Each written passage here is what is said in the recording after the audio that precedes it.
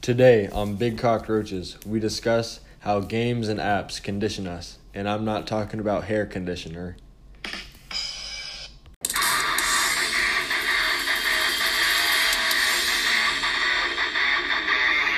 Big Cockroaches. Good morning, everyone. Welcome to another episode of Big Cocked Roaches. Today we are live from the North Myrtle Beach High School break room. I'm here with Pate Warren and Max Stewart. Say hi, guys. Hi. So today we're going to talk about how apps use conditioning to get users to keep using their apps, and we're mainly going to focus on operant and classical conditioning. But first, to give you a little hindsight on what those mean.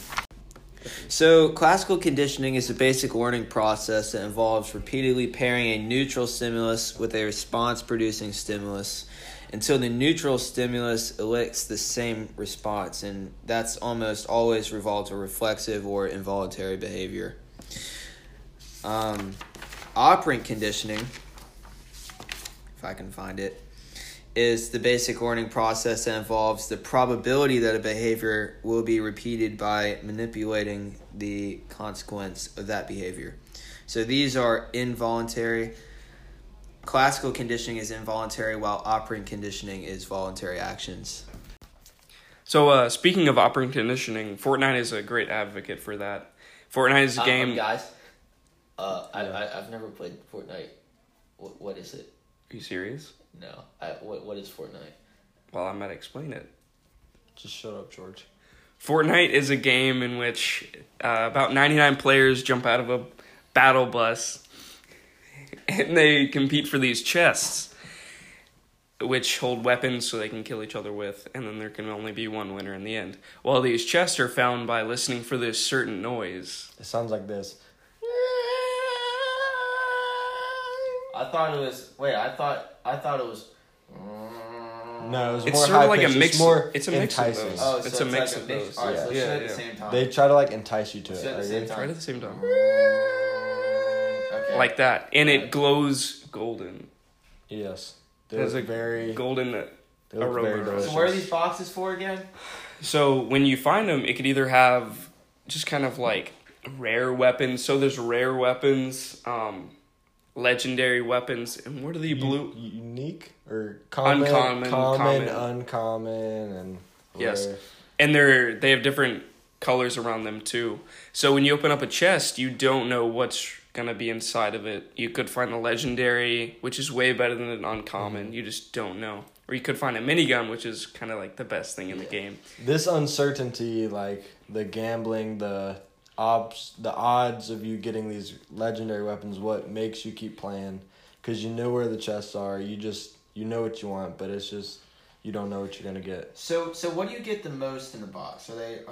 Do you mostly get poor? Yeah, you get Poor. trash. You get poor. usually. But there's always that chance Yep. that It's you like- could get a really good gun. So you're always going to go for the crate. It's like hitting that jackpot in gambling. Very similar effect. Yeah, just like the slots. Mm-hmm. So on the topic of gambling, gambling is a form of operant conditioning in which a voluntary action becomes linked with a specific outcome. The random reinforcement provided by gambling is actually the strongest form of conditioning, well ahead of a consistent reward. The way games use gambling is through microtransactions, most commonly. Microtransactions are a business model where users can purchase virtual goods with real money.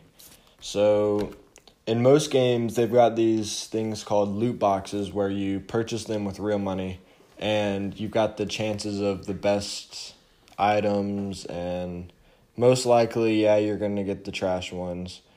But there's been a study that shows that the number of children with gambling problems has quadrupled to more than 50,000 in just 2 years, according to the recent reports. And most commonly, they're pointing these, gambling problems to these video games with the microtransactions. The studies showed that the gambling problems among the children has risen to 1.7%, which seems kind of low, but compared to the 0.4% in 2016, it's getting pretty high. In games like Apex Legends, which is like Fortnite. They've got these loot chests as well as other games like Overwatch and Counter-Strike, where you just get skins from these chests and vanity items that really have no value. They won't affect your game other than the look. So there's not much point, but gaming companies are making a ton of money off of this, and they're taking advantage of these kids who aren't that intelligent. And if I can make a guess, I bet you the stocks in gambling are going to rise tremendously in the next few years. And I say that because these kids growing up, most of the kids I know have played Fortnite before, and most likely some other game that has these loot crates. And they're probably just going to grow into gambling. So we're already running out of time, but I quickly want to go over. We just talked about the conditioning in games, but there's also a strong presence of conditioning in social media today, especially Snapchat. Snapchat is what I'm going to be talking about today. So everyone in this room knows what Snapchat is, but for those that don't, Snapchat is a substitute for texting. It's a form of social media, and pretty much you can send pictures to friends and family, but those pictures disappear within 24 hours. So it's not concrete. And you can post pictures on your stories if you want all your friends to see them. Now, one of the cool things about Snapchat is that there's these filters. And filters connect with, they scan your face, and they will put they'll give you dog ears, or they'll put hearts over it.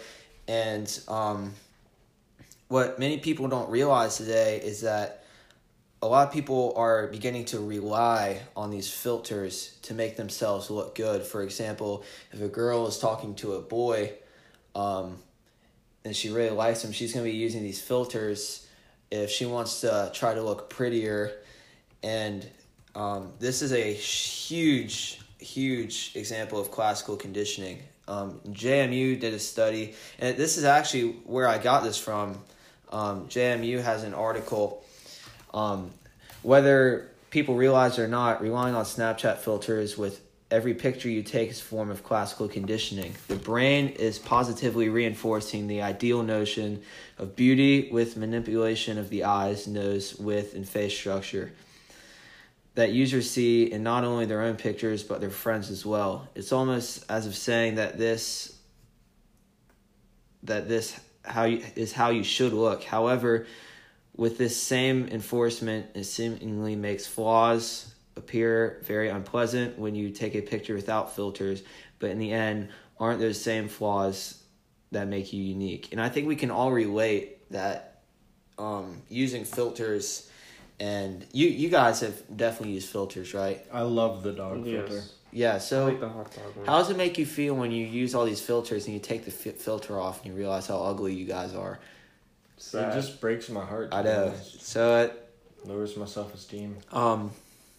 it's really bad what they. And on the flip side, they're fun. They're fun to use, but what not many people don't realize is that they're sucking kids into becoming reliable on them.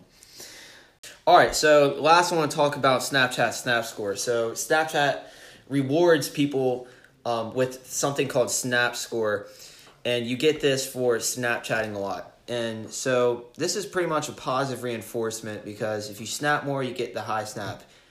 Many people are really competitive about this, although it offers no reward. Bragging rights. It's useless whatsoever. And now to finish us off, 3-second trivia. Yay! At what price did the most expensive virtual item sell for? $900,000, $3,754,321.69, or $6 million? You have until the goat sound to answer. The most expensive virtual item sold was Planet Calypso from the game Entropia, valued at $6 million. Well, unfortunately, if you got that wrong, you are a degenerate. Join us next week on Big Cocked Roaches to find out why Jewish circumcisions are on the rise.